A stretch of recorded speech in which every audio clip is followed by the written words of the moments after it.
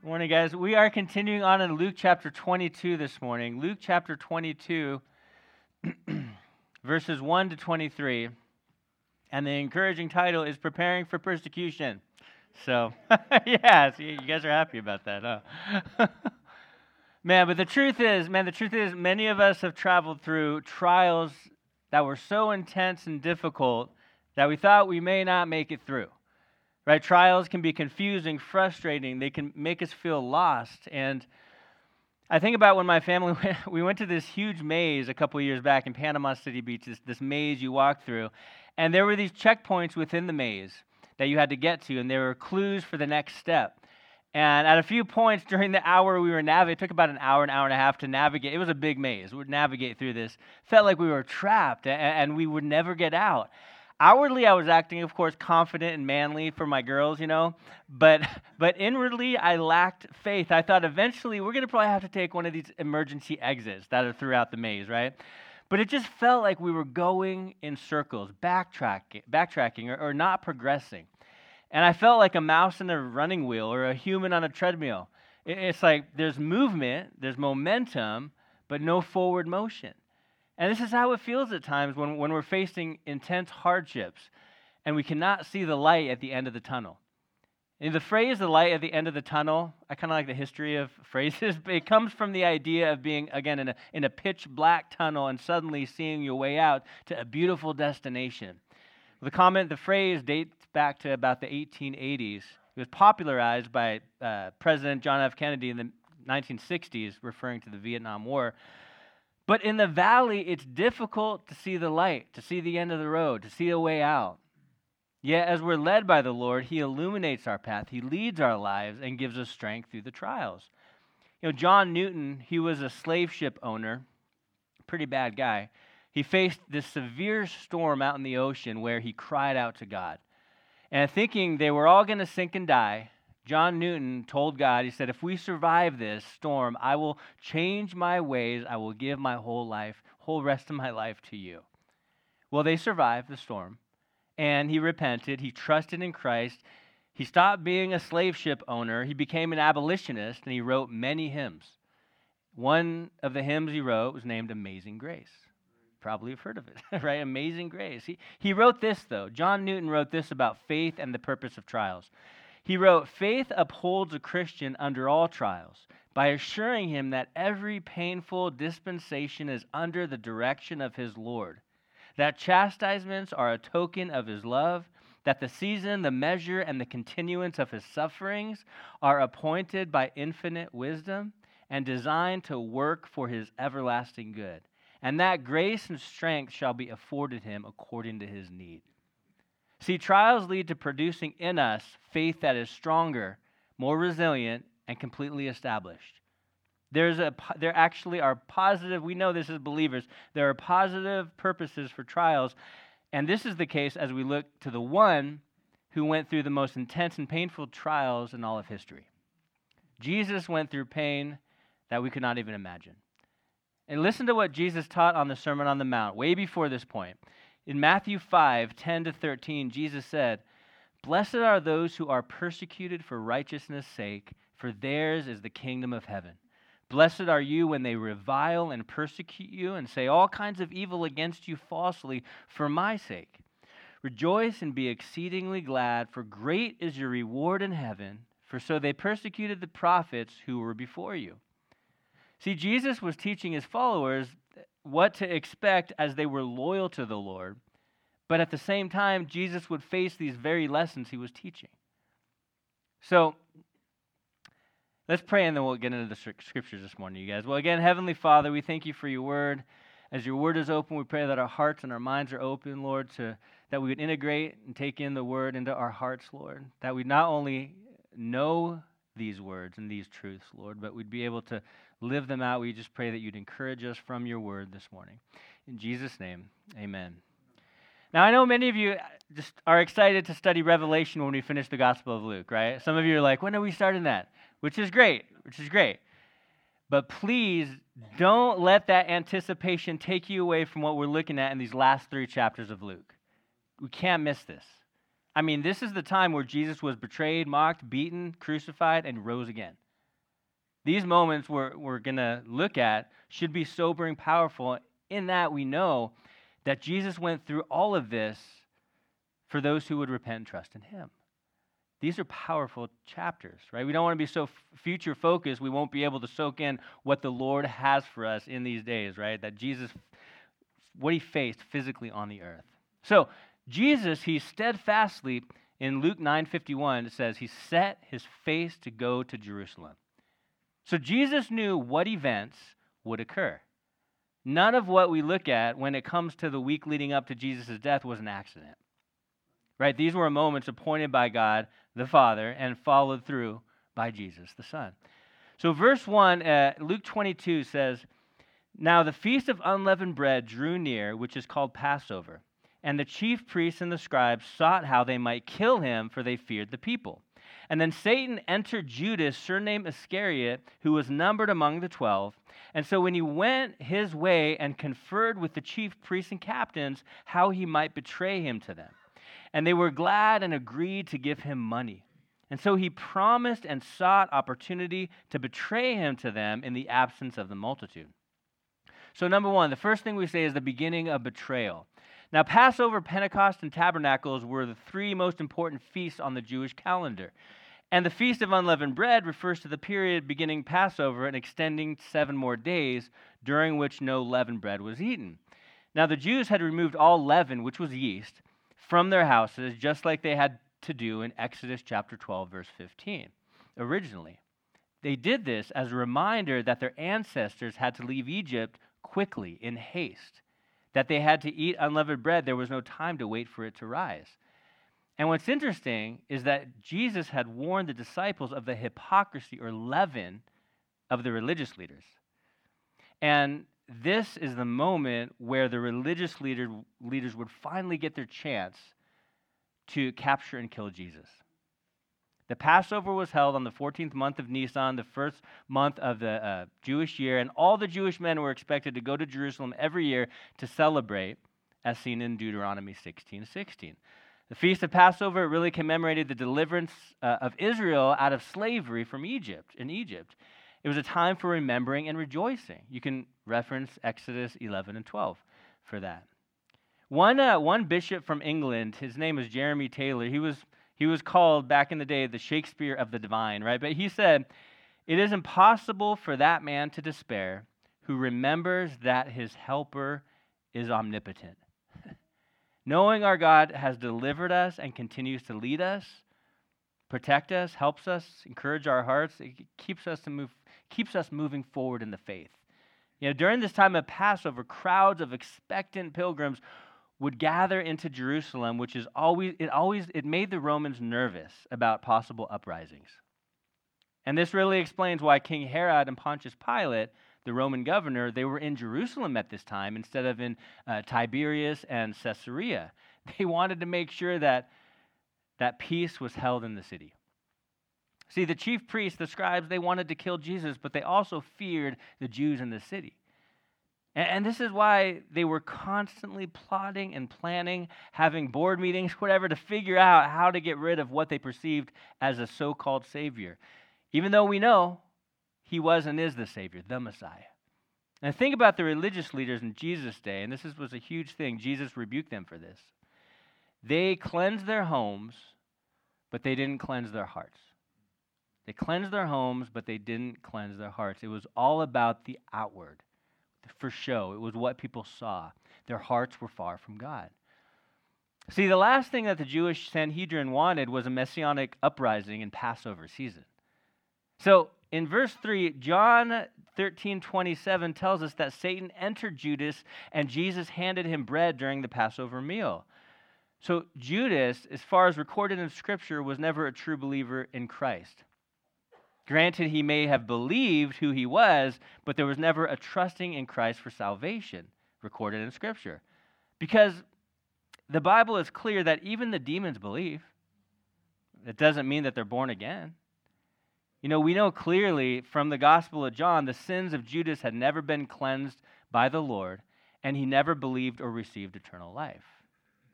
What this shows us is how close a person can get to Jesus without actually being saved.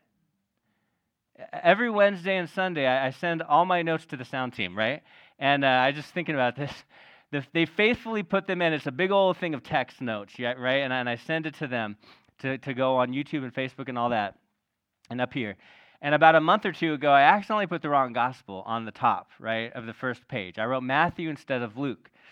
And so I didn't know until afterwards, but they actually had all the verses from Matthew through the whole thing, a big old long text of them, right? And so they had to the whole time scramble and try to fix my mistake. All I did was put the wrong gospel. I thought, oh, no big deal. It's just it says Matthew instead of Luke, but it was all verses from Matthew. And so it was this one wrong name put on the top of the page, messed up the whole rest of the verses, and they were scrambling to catch up, and I feel so bad. So I'm saying sorry from the pulpit. But the notes were so close; they were almost right, But one little thing messed it all up. So close. And that's the thing I was thinking about. People get so close to Jesus. They look, they act, they even talk like Christians, and yet they don't even know him. They know about him, but they don't know him. They can know all about Jesus, yet not trust him for salvation. Peter denied Jesus because it says, you remember what it says? Peter followed Jesus from afar. Followed him from afar. And at that point, he believed. But there was separation between him and Jesus. When there's a huge gap between you and the Lord, there's room for fear and for sin and for all kinds of ungodliness to fill that gap. Judas never trusted in Christ, and so was engulfed in guilt, and he eventually hung himself, we know from the book of Acts. And we know that the Gospel of Matthew, that the chief priests gave Judas 30 pieces of silver to betray Jesus. Now this amount was the Old Testament amount that one would use to buy a slave, 30 pieces of silver. Which is interesting because Jesus, was on the earth as a servant of all. Jesus didn't come to be served, but to serve and give his life as ransom for many. During Passover, priests would carry these small bags of money tied to their belt so they could buy lambs to be used for sacrifices. So it's very likely that these chief priests used their money, which was for lambs, to betray Jesus, the perfect and unblemished Lamb of God. In John 1:29, it actually says, the next day, John the Baptizer, saw Jesus coming towards him. And he said, behold, the Lamb of God who takes away the sin of the world. I mean, what Judas did actually pleased the ones who Jesus rebuked for being far from God and hypocritical. What Judas's actions show us as well was that when one cooperates with Satan, they pay for it. For Judas ended up destroying himself. Satan is a liar. He's a destroyer, and he reproduced himself in the life of Judas. There's all kinds of speculation and concerning why Judas would betray Jesus. Some think since he was the only Judean of the disciples, all the rest were Galilean, that he was bitter. Others think Judas expected Jesus to overthrow the Romans rather than surrender himself to them, so he was mad and betrayed Jesus. Most think Judas was greedy for money, a swindler, and really a good actor, because even the disciples in the upper room, they didn't know that Judas was the one who would betray Jesus. When Jesus brought up, they looked at each other like, who is it? Until Judas betrayed him. So we see the beginning of betrayal. Now, you guys, we see the preparation for Passover. Verse 7 to 13, it says, and then came the day of unleavened bread, when the Passover must be killed. And he sent Peter and John, saying, go and prepare the Passover for us, that we may eat. And so they said to him, where do you want us to prepare? And he said to them, behold, when you have entered the city, a man will meet you carrying a pitcher of water. Follow him into the house which he enters.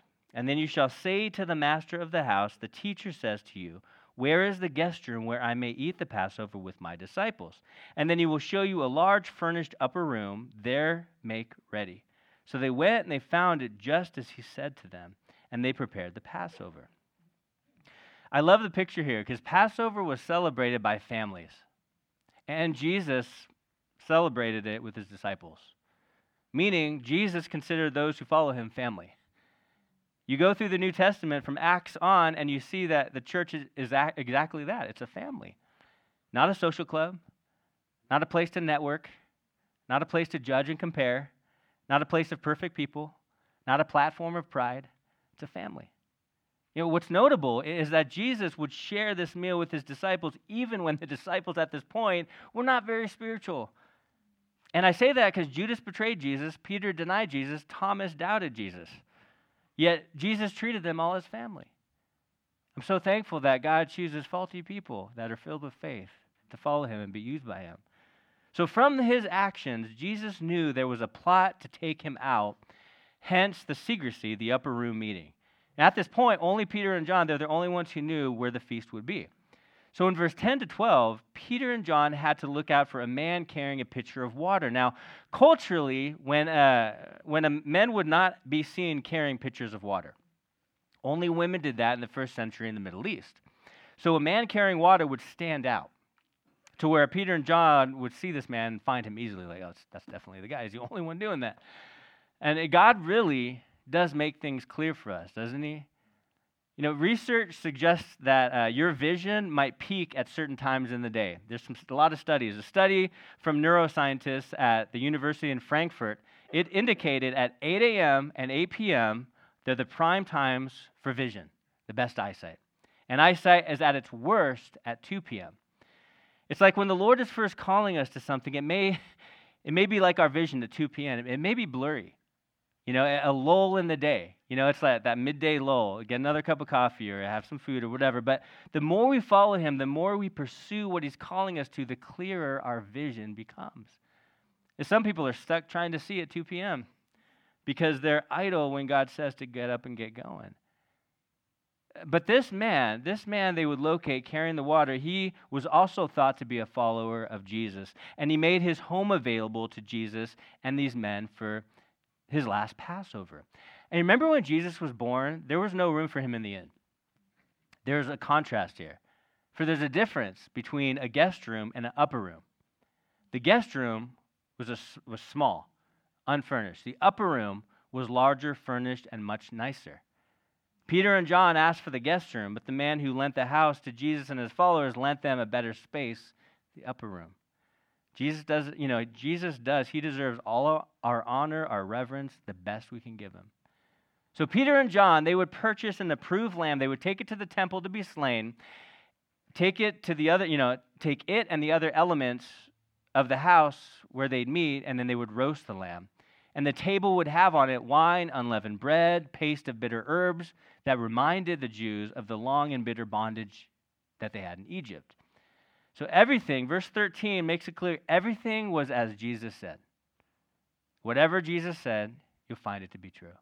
Whatever God says to you, it's true. He doesn't break his promises. He doesn't lie. He cannot lie. It's against his nature. And there are no exceptions. So now we see, you guys, verse 14 to 20, the upper room and the new covenant.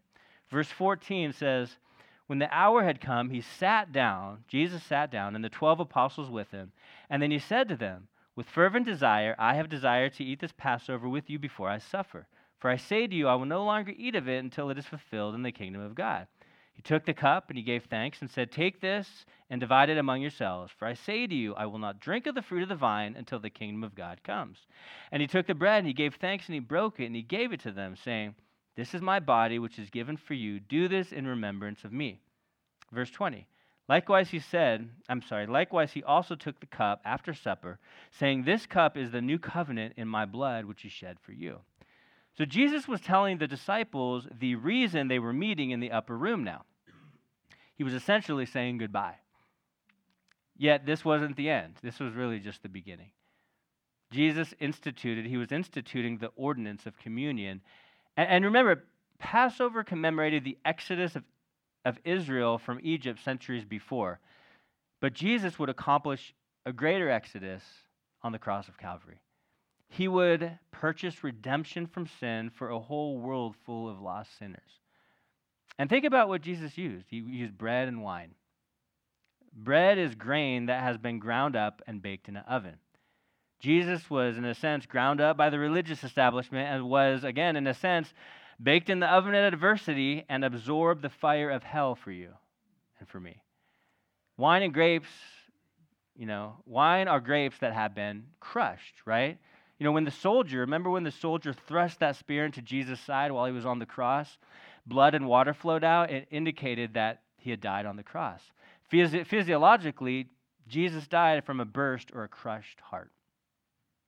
After being ground, individual grains are brought together into a single loaf.